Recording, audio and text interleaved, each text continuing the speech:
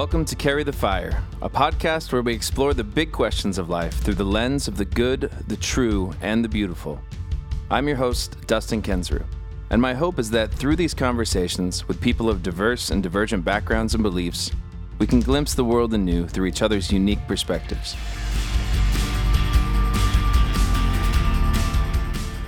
In the Christian faith and in the Hebrew Bible that are so rooted in imagery that is connected to the earth and to absolutely land and water. So it's so strange that we are, we've just completely divorced that from it. Learning about even the Potawatomi language, like how our language is even just so rooted in the land, and how because of that our spirituality is directly tied to the land as well. That we honor our relationship with Mother Earth, with Sagamakwe is what we call her. Like, we honor that relationship, and in that we honor Creator, we honor God, we honor the great mystery. Hello, everybody. Today on the pod, we are joined by Caitlin Curtis. Caitlin is an author, speaker, storyteller, and poet. She has a new book coming out soon, which is titled Native: Identity, Belonging, and Rediscovering God.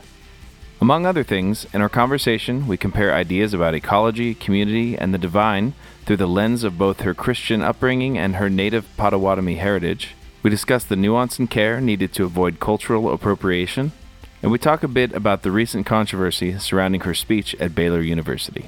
Let's dive in.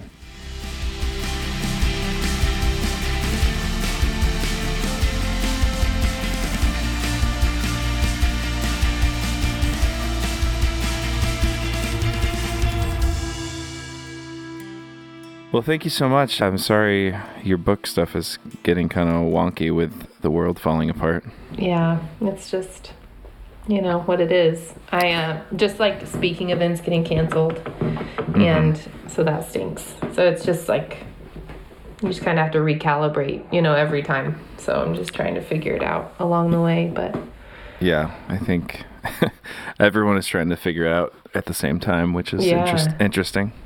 Yeah. I like to start off asking people what they remember causing them to have a deep feeling of wonder when they were a kid. When I was really young, actually I read about this in my book, but when I was really young, I had so much wonder just being out in nature. And I also have always loved music, so I would often just go outside and sing my favorite songs from, I'm sure, Disney movies and stuff like that. And and just having this connectedness to trees and plants, and wanting to just kind of spend time with them and be in my own little head and just imagine my world differently or in a more vibrant way or whatever it needed to be. Was that like in your backyard or your neighborhood? Backyard when we had one, and then anywhere in my yard, really. I mean, I just near my house, wherever I could be. Yeah. And what do you end up finding wonder in these days?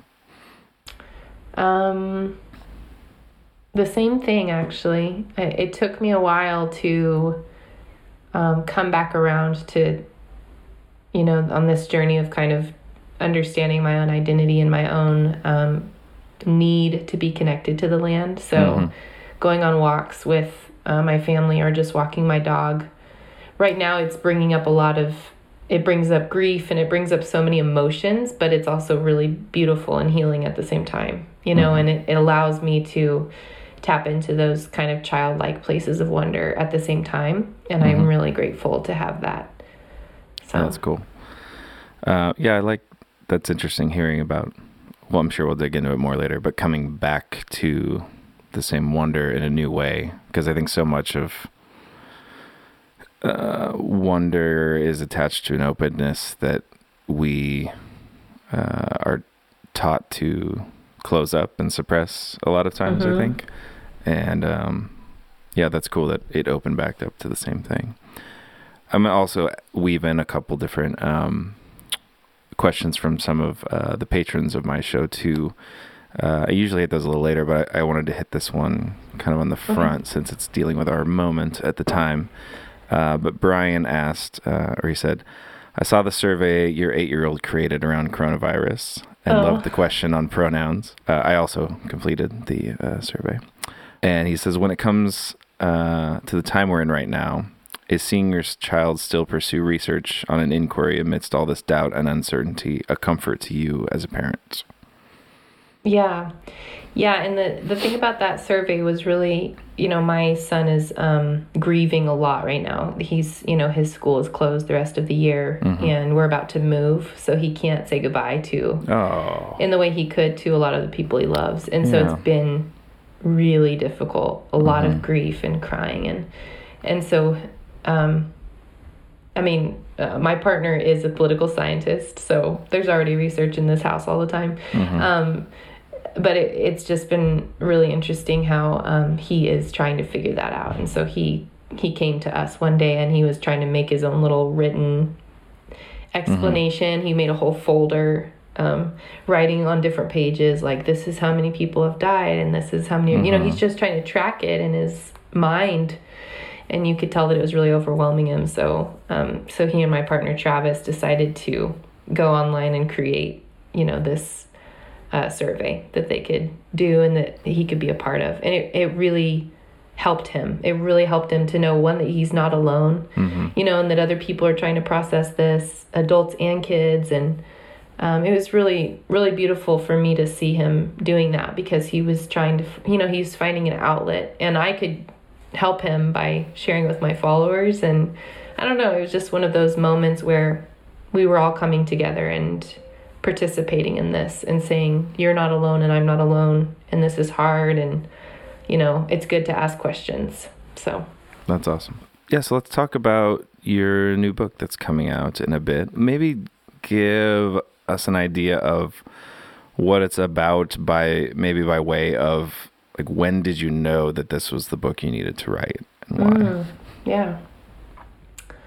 So my first book came out in 2017, Glory Happening. And, as I was writing Glory Happening, I was really starting to deconstruct my childhood upbringing, my faith. I grew up Southern Baptist, and I was really starting to ask questions of that, discovering different sort of images and names and words for God or mystery, sort of starting to go into those things. And at the same time, kind of just reconnecting to myself and my identity, and in so many different ways, as a woman, as an Indigenous woman, as a, mixed, I'm white and I'm Potawatomi. So being mixed and just trying to understand all these things, And so, I didn't really plan for it. I think it just, I knew that I was having these really big questions around identity and who is God. And, so much of my writing is through storytelling. And so I wanted to write a book that would allow people to read stories from my life and still connect with them on those deeper levels of just what it means to be human. And so I wrote this book about, my identity and that deconstructing of my faith, and really challenges I'm hitting with the church and how hard it is to even use the term Christian. And so many pretty hard things to write about. I started therapy as I was writing it too. So, uncovering so many things and then being able to process and write and grieve kind of all at the same time was hard, but it was really beautiful. And, it gave me this book. I'm really honored that I got to write it, and I hope that it speaks to people, whatever their journey is, that it speaks to these ideas of transforming and evolving, and, how our identities change and over time, and that it's okay to ask who God is and have those big questions. So. As far as your Potawatomi roots, when did you really start wanting to connect with those? Because I know, I think I read that as a child you weren't really connected to that past very much. Yeah, I grew up in Oklahoma, New Mexico, and my dad worked for the Bureau of Indian Affairs, and so it was weird because it's like we're there and we're living it, but then we're not talking about it. So there's this, this fear of talking about our identity, and especially talking about what's hard about it, like, or even about what's good about it. We just didn't really have those conversations. So, so it really, when I had my kids in my mid-20s, I think it started opening up those avenues inside of me for asking, like, what does it actually mean for me to be Potawatomi? I know I am, I've always known I am. But what does that mean in a different way as an adult, And so learning the language and coming back to that and learning our stories and re-engaging with my tribe has been really important. And so it's a journey, it's a lifelong journey, and yeah, it's been really great. That's cool. I wanted to see, and I don't want to imply at all that Native culture is any kind of monolith by any means, but kind of more connected to your own experiences and research into your roots. I'd love to hear you contrast some of the views that you've been handed through your Christian heritage and then also through your Native heritage on different subjects, if that's cool. Okay. So one of them that I'm curious about is the way that you think about the environment or ecology or place. Maybe contrast like how you originally have understood those things and then what you've kind of learned through this journey. Yeah. So that kind of connects to that first question you asked me. Because when I was really young, I think that I did have this, even without knowing what it was, this connection to the land and to the creatures around me. And I think over time, I think this happens anyway, but over time, living in America, living as in Western thought, we get stripped of that part of who we are. Yeah. I think all of us do, really. But for me, I think, in the Baptist church, we read Genesis and we talk about like the world being created, and really the only thing you get is like, we're called to dominate and take dominion, right? That whole idea. And it's kind of just like, just save souls and do your thing. And then there's nothing really beyond. There's no conversation about an actual relationship with the earth. And so, I don't even remember, sitting in church actually having anything near a conversation about that. Which is wild because, there's so many stories in the Christian faith and in the Hebrew Bible that are so rooted in imagery that is connected to the earth and to absolutely land and water. So it's so strange that we are, we've just completely divorced that from it. Learning about even the Potawatomi language, like how our language is even just so rooted in the land, and how because of that, our spirituality is directly tied to the land as well. That we honor our relationship with Mother Earth, with Sagamakwe is what we call her. Like we honor that relationship, and in that we honor Creator, we honor God, we honor the great mystery. And I never would have learned that, and a lot of Christians don't. And I think in the last few years, at least I've seen like sort of in my Twitter community and things like that, I've seen Christians kind of starting to have some of these conversations about, what have we missed? How have we rejected a relationship with the earth when we could have been like cultivating this care for the land and like even thinking about the land? So so that one is a big separation, and something that I'm feeling like I'm still so young in understanding this again. And it really is taking me back to like childlikeness, which is just really interesting that it kind of goes back full circle to embracing my child self and in honoring the land and that relationship. Yeah, it's interesting for you that you're in a position like having this mixed heritage to where you're naturally digging into something that I feel like is actually something that could be helpful for, I mean, I think anytime that you're taking your tradition and you're kind of learning about another one and seeing the ways that it differs, because any tradition is going to have its things that it does well and things that it kind of has blind spots to. And I feel like, especially with like a Western Christianity, there is such a disconnect from the body, disconnect from the earth. And those are things that seems like Native traditions do very well. And there's a lot to learn from that kind of interaction. What about ways that you think about God or the divine between kind of those heritage? I think that the best way to describe that is that it's just expanded my ideas of the divine. And like I said, when I was writing Glory Happening, I think I was already kind of doing that. I just didn't have language for it. So then to learn, Kache Manado is the Great Spirit, or Mamo Gosnan is Creator, like to learn to pray in Potawatomi, or to learn these phrases that tie me back to this heritage of myself and my family and my people, but then also to just widen who I believe God is has really, really helped me. I don't know if it's helped me be a better Christian.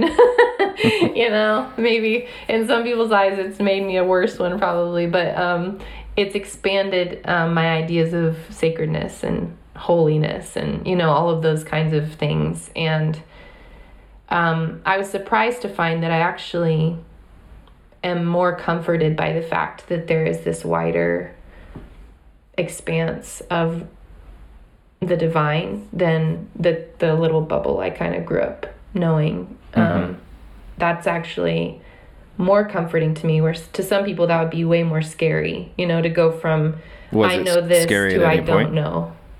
Yeah. Was it scary at any point, or I don't think so. Okay. Because I think I just needed it so much. Like I just needed permission maybe to just let it go, and see what else existed. Because the faith that I grew up with is very fear-based. You're trying to save people's souls. You're trying to get them to heaven. You're trying to get people not going to hell. You're trying to keep yourself safe from hell. And it was just, it was so much fear. And to step out of that and just kind of breathe and say, okay, like wherever God is, whoever God is, whatever this is, like it is holy and it's out there and we can find it, that was comforting to me. Yeah. So what started you on that journey then of deconstructing some of that fear-based stuff and being open to kind of whatever you found? I always go back to this story in college when I took a World Lit class, and it was, we were going to talk about the story of Abraham and Isaac. And, I went there. I was so excited that we were going to be covering the Bible. So I was like, yes, I've got this. Like, I'll tell everyone what it's about. And, and then we get to that class and everyone was like, this story is stupid. Like, God is ridiculous. And I just remember feeling like, oh my God, like my belief system is not the only one. And then two, just feeling like so terrified and threatened sort of, and I just went home that day, like holding my Bible, just like crying. Because it was the first time I was face to face with a different reality than my own religious experience. And as scary as it was then, way back then, like it really started to break something open in me. And, I studied social work in undergrad, and my best friend was an atheist in the program. And so we were so different, and we just loved each other. And it just kept opening me up, And so, and then just blogging and writing and, reading from different people, even within the Christian tradition, like people that I didn't grow up with in the Baptist church, it continued to open me up and allow for that space, I think. And, so it was gradual. I feel like it just, kind of unfolded over the years. Yeah, it's interesting. I've been thinking a lot about how, like, what a strange time we live in where all of these things are smashing into each other and all of this information is at everyone's fingertips, where the majority of time, I mean, there's been interactions between things, but generally you've been in a group and everyone thinks a really similar thing. And Yeah. those basic building blocks don't really get challenged. Right. And now we're in a spot where everyone is in that place of, and I think a lot of people are still in that spot of, like, until something kind of breaks you open, like you were saying, like something happens to break that exterior and start to let things in. But until that happens, I think we're kind of hardwired to try to stay in our little safe spot. But I think, I don't know, with all the people I talk to, there is always, like, once that thing is broken open, there's something so much more beautiful that is let in, I think. And that's always encouraging.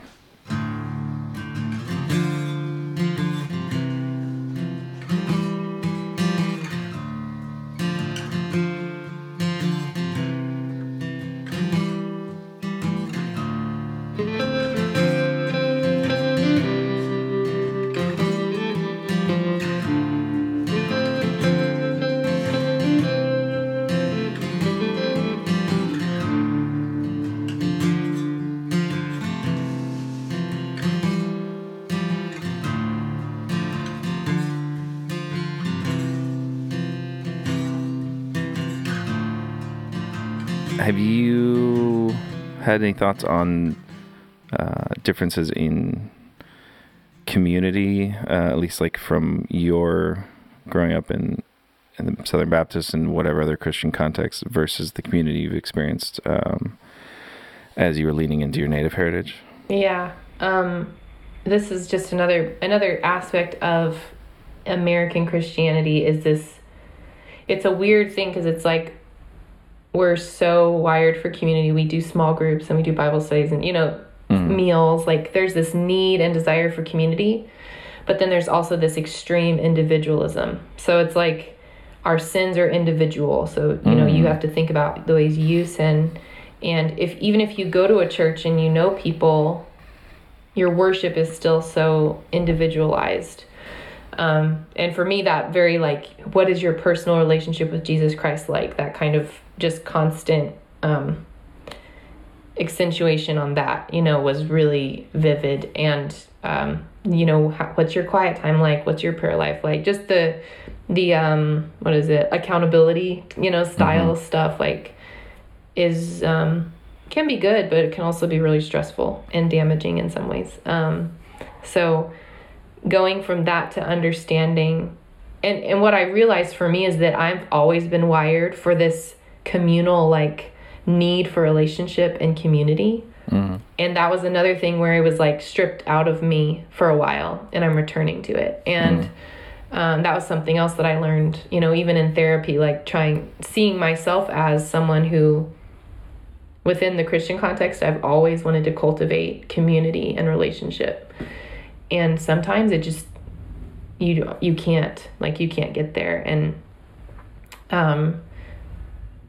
so the internet has been so interesting. Twitter is can be such a horrible place. And then it can also be this amazing place where you build community with people, like you said, who may not even be like you, but, now finding native Twitter and interfaith relationships where I'm friends with people of all these different religions and faiths, and we're holding this space together, and we're we're crying out over the same things, and we're praying over the same things. And I don't know, I just think that that's been really beautiful to see and to understand these ideas of kinship and belonging and relationship with one another, that I wasn't taught to understand relationships in that way in the church, I don't think. Yeah, I like how you're pointing out that disconnect between how group-oriented kind of Western Christianity can be, while at the same time being kind of the most individualist, like meritocracy kind of system. I think that we do that as an American culture as well, where everybody's problems are just their problems. Right. We might get in groups to do certain things, but as far as if you have a problem, that's just your thing. It has nothing to do with any kind of systems or structures or anything else. Like where you stand on that issue is one of the hugest ways that can shift your entire way that you see the world. Totally. And I definitely used to see it more as everyone's got an equal chance to do whatever. And the more you actually look at any effects to systems on people, individuals, it becomes clear that that's just very, very not true. Right. What about experience, like how you value your own experiences or other people's experience as you are looking about, what is good, what is true around you? I think that's just kind of the coming back to like the fear base, like even experiences and even like things outside that bubble of the church were always so scary, like these countries are dark because they don't have Jesus, or these places are dark, don't go to them, or these people aren't Christian enough, or they're not this kind of Christian, so don't have relationships with them. Everything was just so like, be careful what you get near, or you might be tempted or whatever, that kind of stuff. And then just to go from that to just saying like, you can honor the experience of other people and share in those experiences and understand that this is what it means to be human. And if we're being human with one another, then we are sharing our sacredness with one another. And, the kind of like dust to dust idea that we have in Lent in the Christian tradition, like that's us choosing to share our humanity with each other, and when I was younger, that probably would have terrified me, that those ideas, in some ways. And I just think now that we need it, we really need to be listening to one another and sharing our stories. Our stories are who we are. So actually doing the work of storytelling and sharing is really important, I think, for our healing, collective healing and individual healing. Does that make sense? Yeah. One of the patrons asked a question that'll dovetail out of that well. Jacob said, "It's very much looking forward to your new book." And he says, "I'm wondering how you see different traditions operating and coming together within your practice as a poet. Being a Midwest resident and William Blake studies guy, I'm very interested in how you might see your Potawatomi heritage and Christian biblical traditions and literatures coming together in your work." Oh, interesting. I do have poems in my new book. So he talked about poetry. I have, I guess, a few poems, but a poem that starts each section of the book, an original poem that I wrote.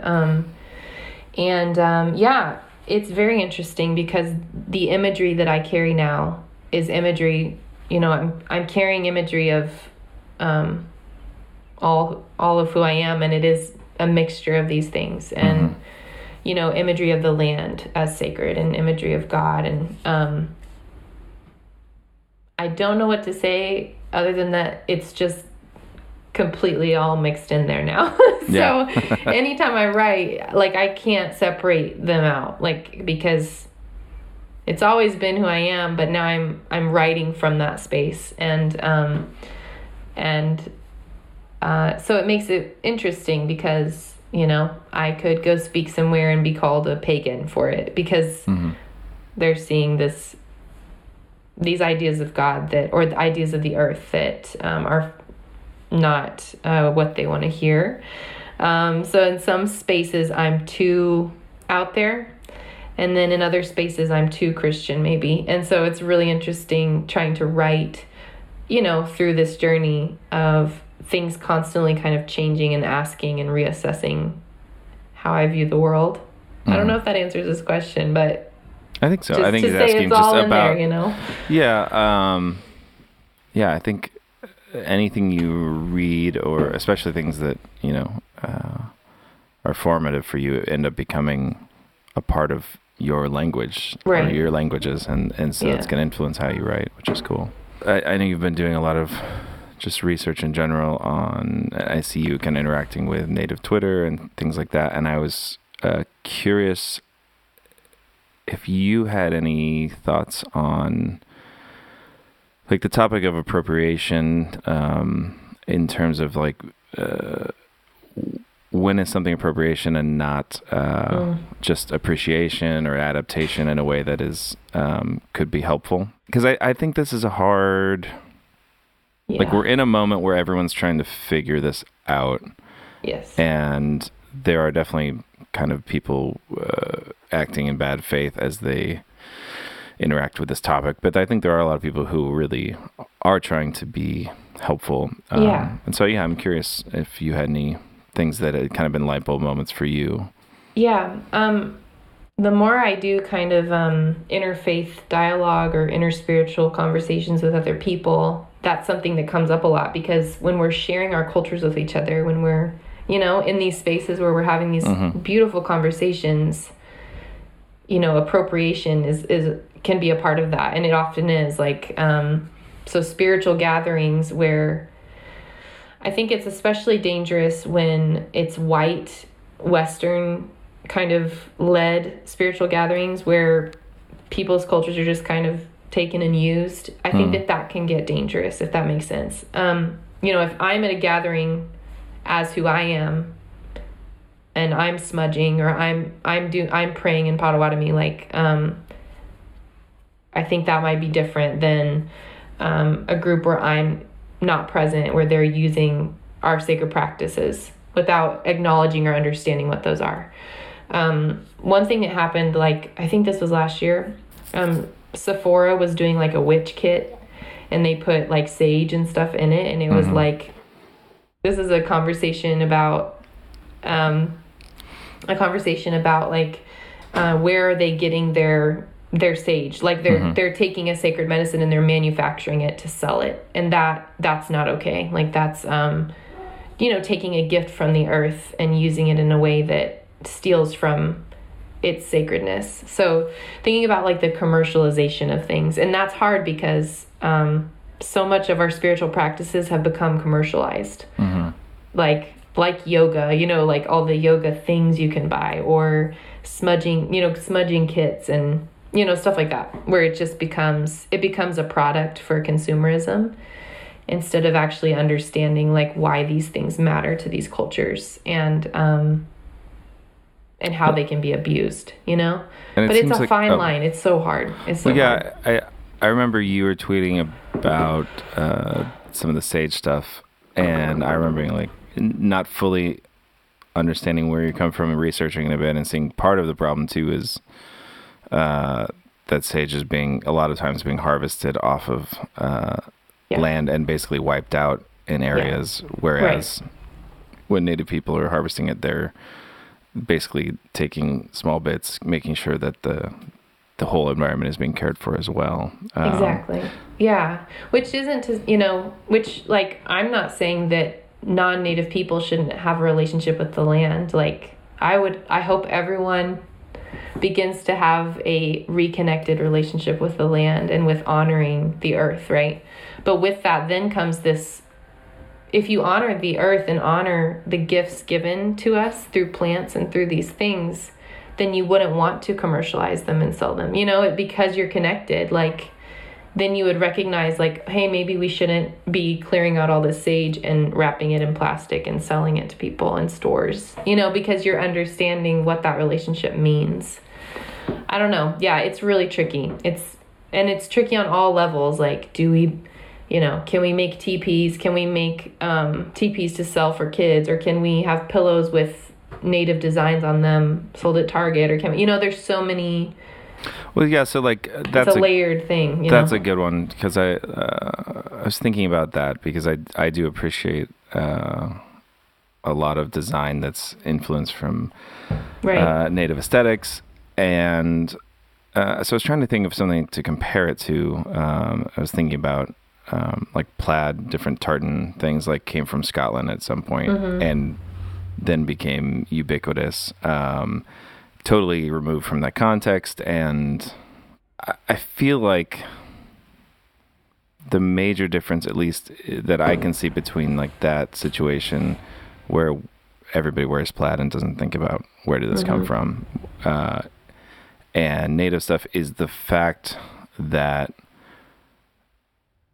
and maybe this is a bigger question. I don't know if you have thought about this, but is the situation in America unique as far as the way that the colonialism is functioning? Yeah. Do you know what I'm saying? Like, because it happened somewhat more recently than a lot of Europe was settled by different people. I don't know. Yeah, I just think what I'm coming to understand, even in my own learning of this and listening to other Indigenous voices, is that there's so much violence in the stealing of Indigenous things and culture and erasure of it. So then to have it taken and then reproduced in a Target store or wherever is what is so damaging about it. You know, so if someone can afford it, to be able to go to a website of a native designer and order pillows straight from them, or, you know, I don't know, just like taking the time to order jewelry from an Indigenous artist so that you're supporting them directly, you're supporting their communities, instead of this corporation. Now, I also know that there are tons of people who can't afford that. They can't afford to just, they can't afford to buy the handmade high quality things. And I understand that too. And so that's where the things are tricky, and it is really layered, but there are alternatives and there are things that you can do to support the cultures, you know, and the people who have been making these things, to continue to support them instead. Yeah. Yeah, it's so hard because I think at a certain point, the way that creativity works in general is like seeing two things that have not been put together before. And so there's this idea of being influenced by things and whatever. Right. And I that's where I think the line's really hard, because you want that to be happening, I think, for the good of humanity at a larger level. But I think what we have to be careful of is kind of what you're hinting at, is this idea of that if the thing that you are grabbing onto is in some way connected to a violence that is still ongoing and is definitely still, so there's things ongoing right now, but even our past, which is just brutal, is not acknowledged at large. And that means that we're going to continue to perpetuate those kinds of things. And that pain is in no way being rectified for the native people who still live and breathe on this land. So it's really hard. But I think maybe the recommendation, even though this is I don't think you can make a blanket statement, but trying to listen to native voices, to hear what they're saying, to, I guess, not be presumptuous in how... Yeah, I mean, I think that's where we all need to start with any of those things, is listening to the people that it affects, you know? And then you have to remember, we're not all the same. Like, we don't all have the same opinion. So something that one person may call appropriation, there may be another Indigenous person who's like, I don't care if you do that. You know, like, it's hard. It's hard, but the listening part is really important, I think. Yeah. Yeah. I was going to ask you about land acknowledgements. So maybe... some people probably have not heard of that. So maybe explain what it is, what the purpose is, and how helpful you think it is, how often people should be doing that. So land acknowledgements are basically where you acknowledge the original peoples of the land that you're on. So, you know, in my tribe, we call this Turtle Island. So, you know, acknowledging that still are Indigenous peoples all across this land. So, and it's really interesting, because America is so behind on this concept and this idea. Like Canada and New Zealand, you know, you have other nations that have been practicing this for a long time. So we are just so far behind. And so when I travel and do my speaking events, I always open with a land acknowledgement, and people are always surprised by it. Some offended, some really grateful, that it happened, because we are so not used to it. And, I definitely think that there are wrong ways to do it. And this is a conversation that I've heard about in Canada is, when do you do it so much that it loses its meaning? If you're going to acknowledge the peoples of a land, take the time to actually learn about them and to care about them. And the other thing is not to, I think that sometimes land acknowledgements become like, here are some people who used to be alive and now they're all gone. They used to be here and now they're all gone. And in some cases that's not true. Like, tribes are still there. Yeah. They're still they still, like, we're still alive, And so making sure that you understand the history of the land. But, it is a way of just grounding us and centering us in our history, because that is a part of our history that we just don't talk about and we don't learn about in school, is understanding the original peoples of a land. And I think the idea is also of not claiming ownership of the land, but understanding that, like, we are guests on this land. Like, even if you own your house and own your land, like, we're a guest on this earth. We are guests on the land, and in a larger sense than even and the she tribe cares that for lived us. there. Yeah. Yes. And so that's just a way of kind of grounding us in that. So yeah, I think it can be really beautiful to kind of refocus, and understand those things.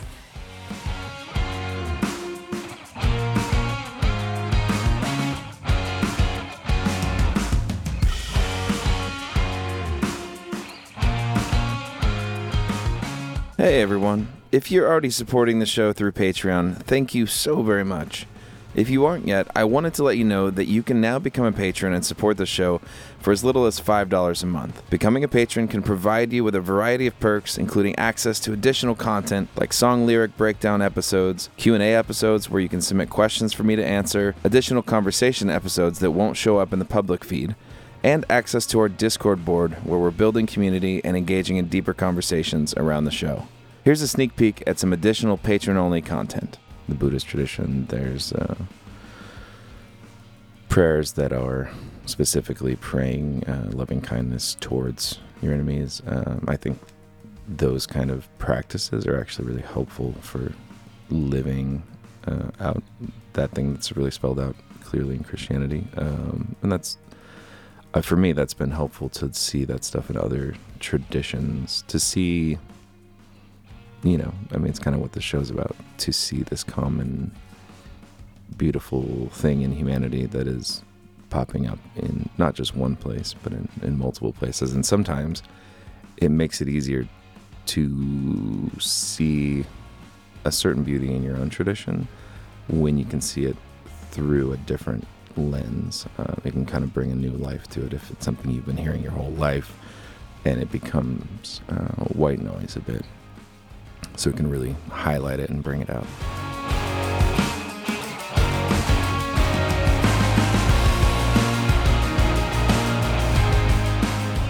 If you're digging this podcast and want to join me and others like you in our pursuit of the good, the true, and the beautiful, then joining us on Patreon is the best way to do it. Sign up today at patreon.com/carrythefirepod. All right, let's get back to the show. This is kind of nerdy and random, but I thought of it when I was doing a little research for this. But have you heard of the idea of anatheism? Maybe. I thought you might be interested. So basically, this guy Richard Kearney, I think, coined the term, but it basically means like God after God. Like so it's described as like a moment of creative not knowing that signifies a break with former sureties and invites us to forge new meanings from ancient wisdoms. So basically this idea, I think it's like the simplest way to describe it would be like, I believed in God and then I had to break down what those ideas were, and now finding my way back to God. But it's a very different, different way of believing. Like it seemed basically very what our similar to- deconstruction is. The Yeah. reconstruction after it. I guess so. Yeah, I like the idea of it, like because deconstruction is often people see it as a very negative Yeah. term when it's not. Sure. I mean, it's been kind of ripped out of its original context, and I mean, I think we know what we're talking about when we're talking about it with people who are also engaged in whatever that Right. process is. But yeah, I don't know. I figured you'd probably not heard of it. I've only heard one person talk of it ever, but I thought I'd at least share it with you because I thought you might appreciate Yeah, it. I like that. I'm going to look it up. Do you want to talk about Baylor at all, or no? It depends on what you want to ask Yeah. about it. Yeah, let's do it. We went to Baylor. You went to Baylor. You spoke in chapel, and from what I can gather, people thought you prayed to Mother Mystery. You actually I prayed didn't. to Mystery, Yes. which is a pretty orthodox thing, even though a lot of people might not understand that. But then people started talking about, oh, sure, Mother Mystery. Why not that too? And I don't know, people got really, really heated about it, but it seemed like you were just trying to a little bit just show open, mysterious way to engage the divine. Is that? Yeah. I don't know. So I guess I'm curious, like what, I know there was a ton of backlash. Are you glad that you went there still? Are you glad of the controversy, or is it a bummer? Is it a little bit of both? It revealed a lot, and the reality is that Black, Indigenous women of color go through these things all the time, where it doesn't really matter what we say or how we say it, that these things will be seen as sort of antagonistic. Like you could pray the kindest thing and you could still be seen as this outside force that's bad or influencing your students for bad, and so it really revealed, like, I was showing up in a space that has this group of students who are ultra conservative, and so opening with a land acknowledgement in Texas, and praying to an idea of God that's not the typical one in some spaces. It revealed just how fragile they were, and the lack of the university kind of making it right.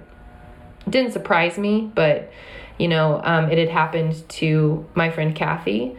It had happened by then to 2 women, so I was the second one that it happened to, and so this is a pattern, and we knew that. And as bad as it was also really beautiful just to see how many people stepped up to encourage me and thank me for speaking. That was really beautiful. So in the midst of it was really hard, but then coming onto Twitter and seeing all these people just kind of rallying and behind me and thanking me was really amazing.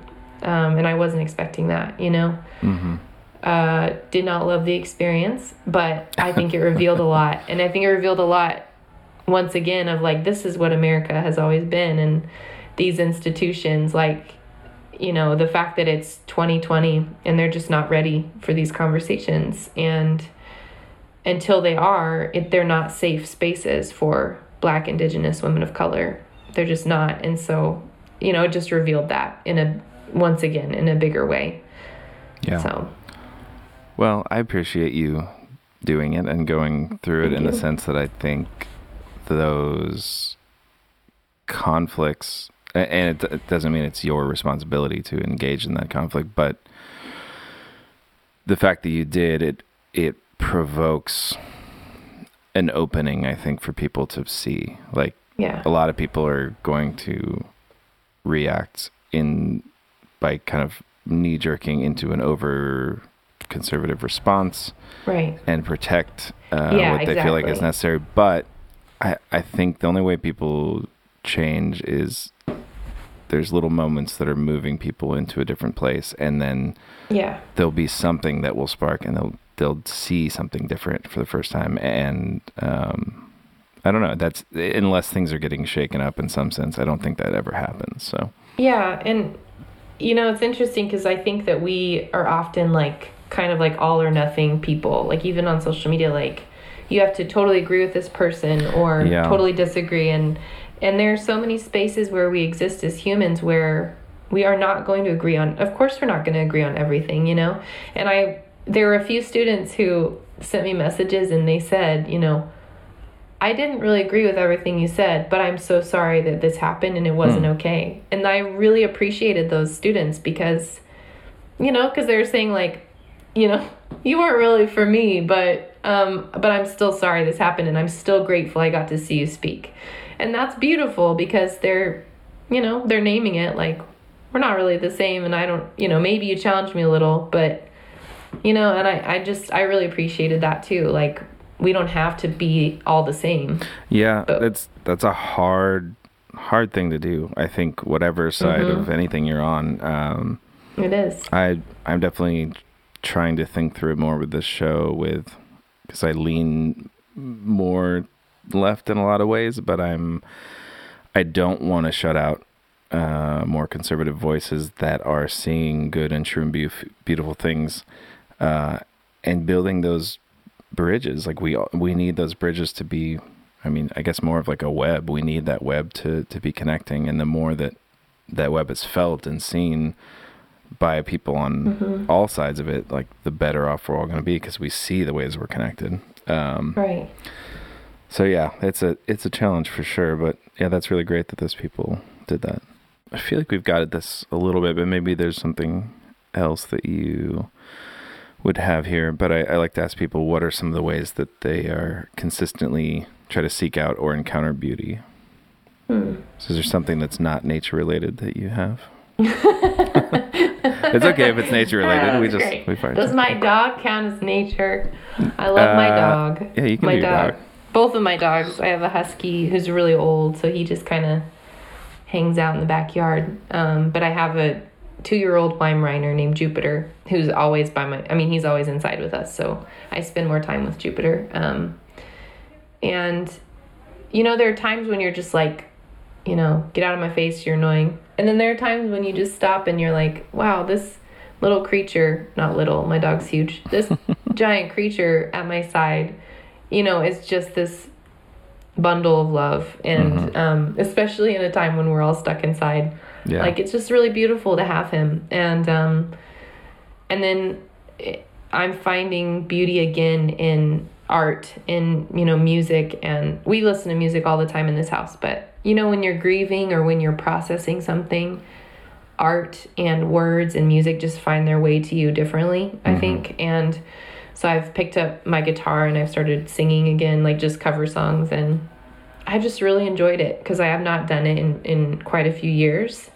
So to just pick up a guitar and look up songs, just tons and tons of music, and just sing my favorite songs has been really beautiful and surprised me that I've returned to that again because I wasn't expecting it. That's cool.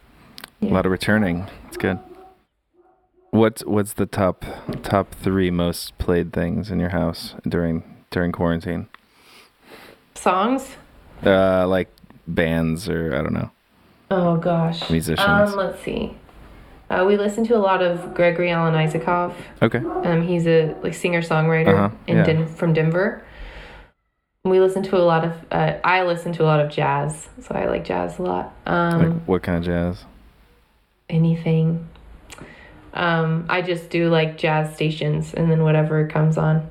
Cool. Like any jazz songs covered by everybody, I just really enjoy that. Every night I sing jazz songs to our kids when they go to bed. So I sing Just the Way You Look Tonight, and what else do I think? Fly Me to the Moon. So there are like a few that I just go through, and I don't know why that happened. I think they're just songs I've always loved, so I decided to start singing it to them. So kind of like sing together vocal at night, jazz stuff. and it's really great. It's like a lot of stuff with vocals, vocal jazz. Yeah. Do you ever listen to Chet Baker. No. But there's an album called Chet Baker Sings. I think it's probably just a compilation, but it's he was a trumpeter and cool vibe, but he sings, and I feel like he doesn't have the best voice, and he sings well, but it's not, I don't know, it always feels like it's on the edge of not being there, and it's kind of beautiful. Cool. Okay, I'll look him up.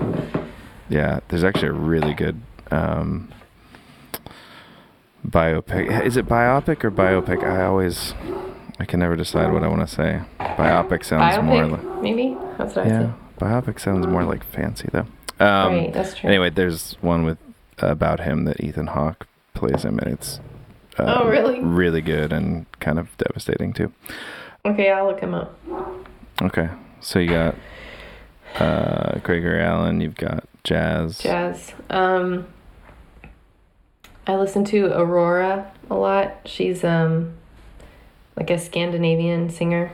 Oh, I think someone showed that to me a little while back. Okay, I'll have to check that out. Yeah. All right, last question. Do you have any consistent practices that you find helpful? That's very broad, so it could be just... Yeah.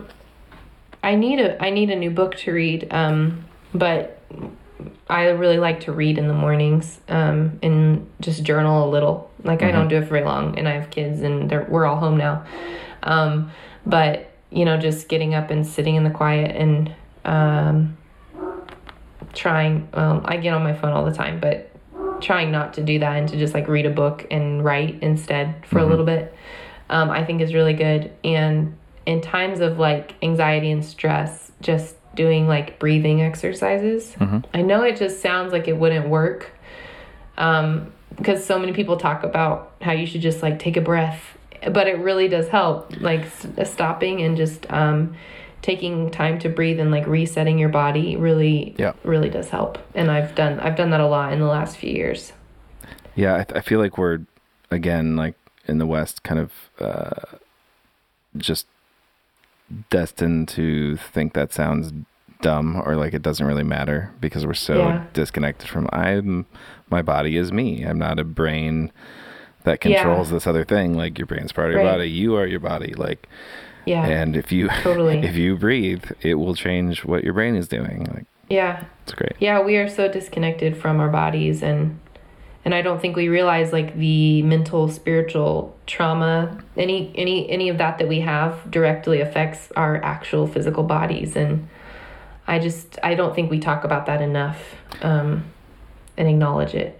Yeah, I've been thinking about too, the way that being embodied, if you really take it seriously, it means that the person that you are in some sense is like, it's much more fluid than we want to talk about it as being like, hey, you're just this person. And especially, I think some of this comes out of growing up in conservative church, but like, so much is just like, you are either good or bad based on all these little things. And it's like, it makes me think of, there's actually this great C.S. Lewis quote where he's talking about, you can't judge someone's goodness or badness based on their external like reactions. He's like, there might be someone who you see and be like, oh, they're like the best, and then this grumpy man, and you're judging him so harshly, and he's like, based on what he's experienced and what his life is like, he's like killing it. Like, his grumpy, gruff self is like, that guy's a saint. Like, and just so that, like, are you tired? Are you depressed? Like, I mean, like, we also act like everyone is just one stamp of the same thing, and so you all should be having the same reactions, and we're all so different. Yeah, we're strange creatures, and we're always changing, and it's okay. Yeah, it is. So your book's coming out, and the full title is Native. The title is Native: Identity, Belonging, and Rediscovering God, and it's out May 5th. Okay, so it's still coming out May 5th. Cool. Yeah. And you can pre-order that all over the place. If you go to my website, you can kind of find everything there. CaitlinCurtis.com is probably the best place you can go. Okay. And your Twitter is? At Caitlin Curtis. Okay. Yeah. Cool. Well, thank you so very much for taking the time. Yeah, thank you.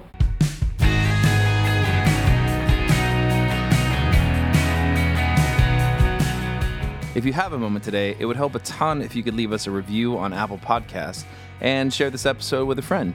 Be sure to follow the podcast on Twitter and Instagram at CarryTheFirePod.